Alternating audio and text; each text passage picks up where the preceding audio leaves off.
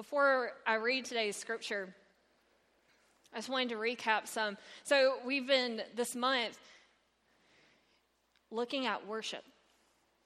Looking at what it means to worship, what it looks like to worship, because worship's important. Because worship forms us. It forms our opinion of God. It forms our opinion of Christian community.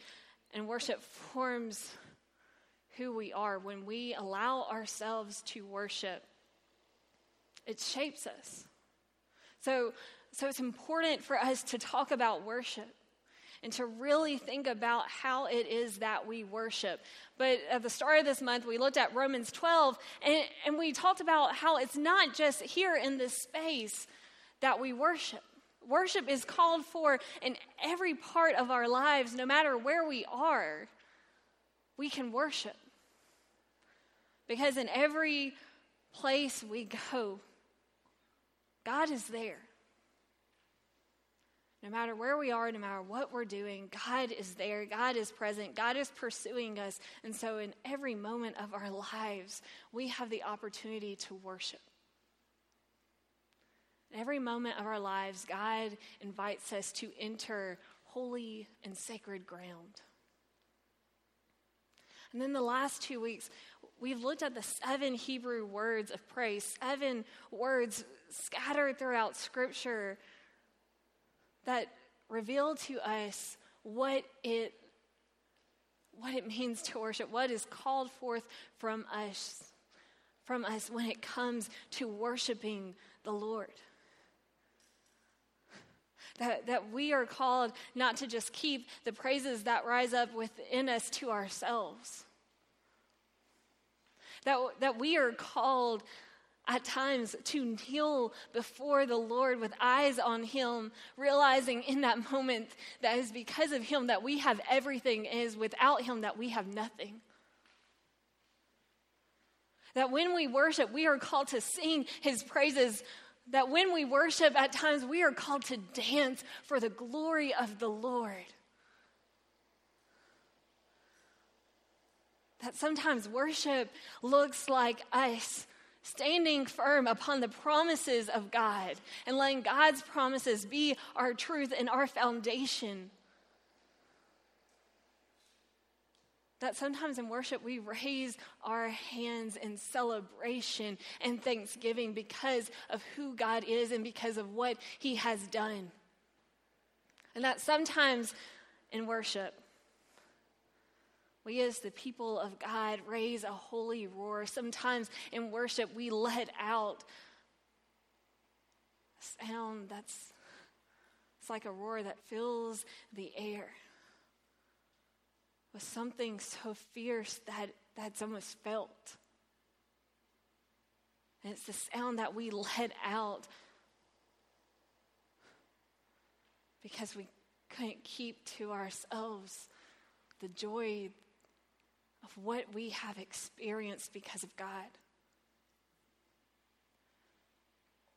Worship is about being true to what rises up in our heart. Being true to how we feel led to worship in the moment and not bottling it up.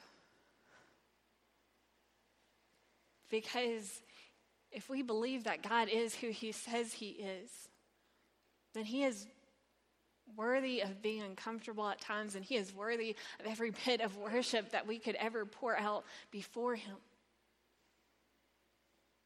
But today, as we continue our conversation on worship, what I want us to talk about is the relationship between salvation and worship. To do that, we're going to look at a passage from the book of Exodus. But before that, I want us to recall what happens right before this passage so that we can better understand what happens. Because right before today's passage is one of the most famous stories in Scripture. The story of the Israelites being enslaved in Egypt and calling out to God to save them. And God finally answers his people. He sends Moses to tell Pharaoh to let God's people go. But it takes 10 plagues sent upon Egypt before Pharaoh relents. But it doesn't take long for Pharaoh to change his mind. And Pharaoh and his army go after the people. And it's just as the Israelites get to the Red Sea and they begin to wonder how they're going to get through it, that they hear in the distance Pharaoh and his army coming after them, and the people grow afraid. And they begin to say, why didn't God just leave us in Egypt? But in the 13th verse of the 14th chapter, Moses says to the people, stand still and see the salvation of the Lord.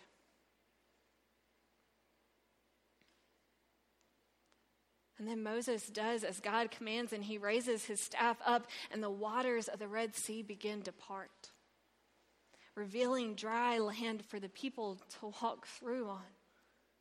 And just as the Israelites all get to the other side, as Pharaoh and his army are going through behind them, after them, the waters come back and sweep away Pharaoh and his army. We know this story. Non-believers know this story. We love this story because it's a story of God answering his people. It's a story of God providing salvation, of God saving his people, something only God could do. Which brings us right up to today's passage from Exodus 15, verses 1 through 18. Then Moses and the Israelites sang this song to the Lord. So right after they passed through to the other side, they sang this song to the Lord. I will sing to the Lord, for he has triumphed gloriously. Horse and rider he has thrown into the sea. The Lord is my strength and my might, and he has become my salvation. This is my God, and I will praise him. My Father's God, and I will exalt him. The Lord is a warrior. The Lord is his name. Pharaoh's chariots and his army he cast into the sea. His picked officers were sunk in the Red Sea. The floods covered them. They went down into the depths like a stone. Your right hand, O Lord, glorious in power. Your right hand, O Lord, shattered the enemy. In the greatness of your majesty, you overthrew your adversaries. You sent out your fury. It consumed them like stubble. At the blast of your nostrils, the waters piled up. The floods stood up in a heap. The deeps congealed in the heart of the sea. The enemy said, I will pursue.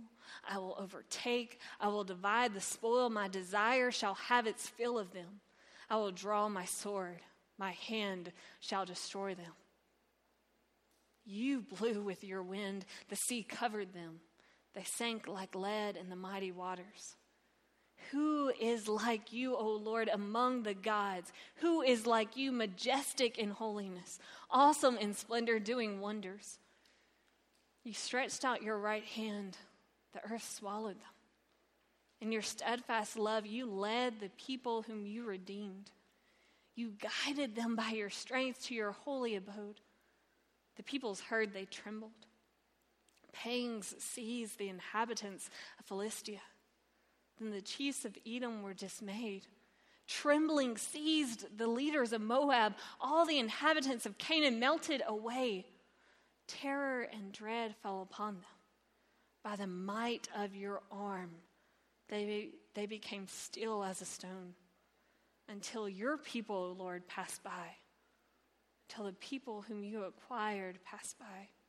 You brought them in and planted them on the mountain of your own possession, the place, O Lord, that you made your abode, the sanctuary, O Lord, that your hands have established. The Lord will reign forever and ever. This is the word of God for us, the people of God. So what is the response of the Israelites to passing through the Red Sea? What is their response to seeing the salvation that the Lord had brought them? Immediately, they worshiped. Immediately, when they realized that they were free, when they realized that they had stepped into a new life, they gathered as the people of God. And they declared in song and thanksgiving the Lord's victory, the Lord's faithfulness, the Lord's strength. Immediately, the salvation that God had brought them caused them to worship. Salvation always leads to worship, but often we talk about salvation apart from worship. And we can't. Because the thing is, as soon as we separate salvation from worship, then salvation can easily become just something that benefits us. Salvation can then become Jesus dying on a cross so we can get our ticket to heaven, so we can have our free pass to always ask for forgiveness. Salvation always has to be in conversation and in connection with worship.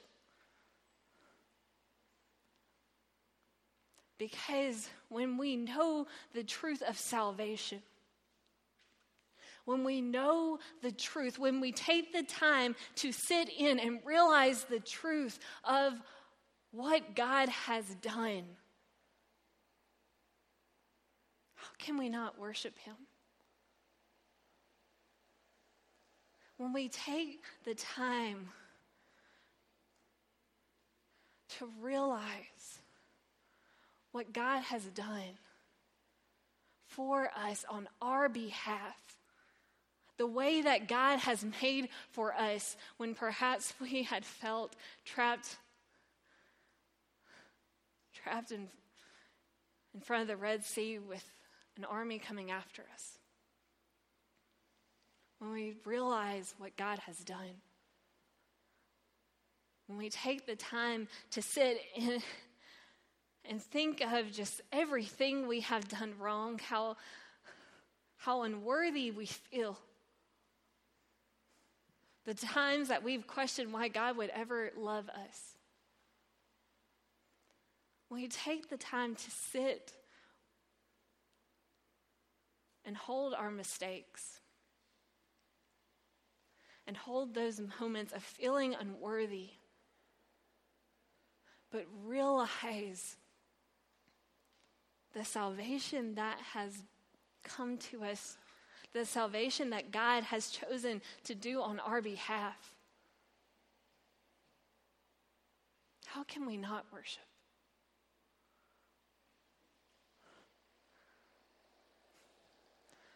Because we as believers gather knowing that God didn't just provide us a saving act in the book of Exodus. We gather as a people who catch glimpses and reminders of God's saving power scattered throughout our lives. We gather as a people who know the truth that our holy God has chosen to draw near to us, that our holy God, who does not need us, chooses us and pursues us. That this holy God has come taking on flesh, that this holy God, this mighty God, chose not to start again, chose not to turn his back, but chose to come, take on flesh, and take on death, and come in the person of Jesus Christ. So that because of Jesus, we could once and for all know the truth of forgiveness. We could once and for all know the truth of freedom. We could once and for all know the truth of salvation that has come.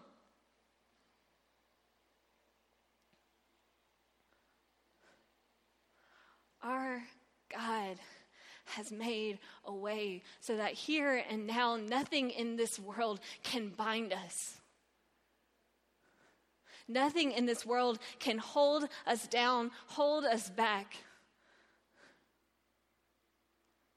That here and now, our hope, our life, everything we have is grounded in the life, death, and resurrection of Jesus Christ, that Jesus Christ has made a way for us to know who we are and whose we are, that because of Jesus, that though we may call ourselves unworthy, Jesus has said, I have made you worthy. That though we may begin to recount our sins, Jesus says they are all forgotten. Because of Jesus, everything, every part of our lives is different now. There is nothing that can hold us, nothing that can bind us, no one and nothing that can take away who Jesus has made us and who God has named us. Beloved children. Salvation, what God has done.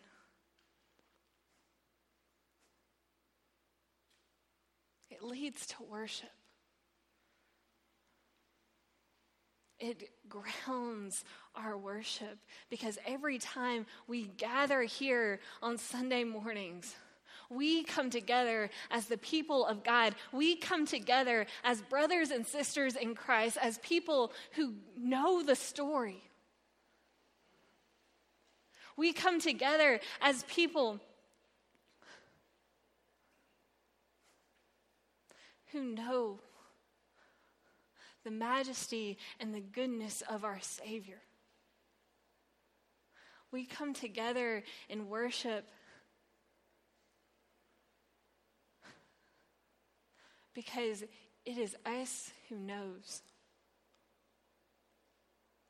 how God has changed everything, how God has saved us. When we come together as God's people, when we come together in community and raise our voices together, when we join together in worship and adoration of who God is and an expectation of what God is going to do. When we come together as His children, claiming His promises, claiming His salvation, we make a point in our worship that nothing that may make us different from each other can hold a candle to the one who unites us, to the one who has made a way for us. We have to remember the salvation that God has done for us when we worship.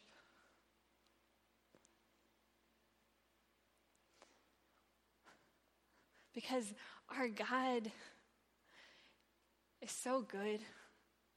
Our God is holy. Our God is still at work. Reminding us that in every valley that we may enter, that He will see us through. That every time we may feel alone, that He is there.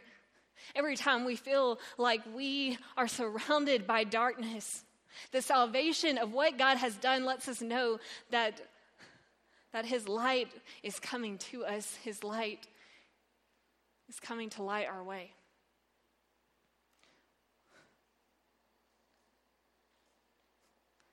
We get to worship.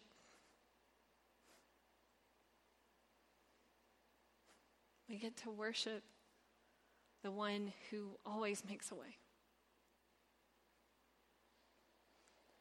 The one who calls us by name.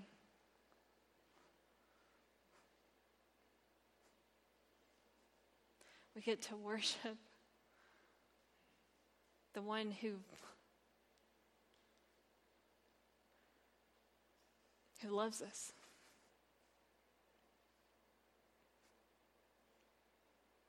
Today, as we worship, may we remind ourselves of the salvation that He has brought us. And may we find the beauty in singing together his story, his truth that binds us together. And may we realize that when we sing his truth, that we are affirming what our God has done. So in these closing moments of worship, may we sing for the glory of the Lord, remembering the salvation that he has brought us. And may we not hold back, but find our assurance in singing with fellow believers who know what God has done and what God is going to do. Let us pray. Lord, you are so good, and it's to you we come before. You who meet us every day. You who've named us, you who've saved us. Lord, may the truth of who you are be the strength in every word we sing.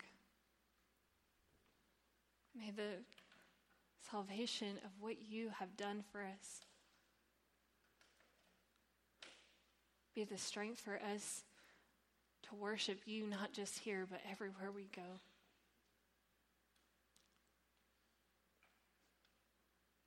Draw us near to your presence. We trust in you and only you.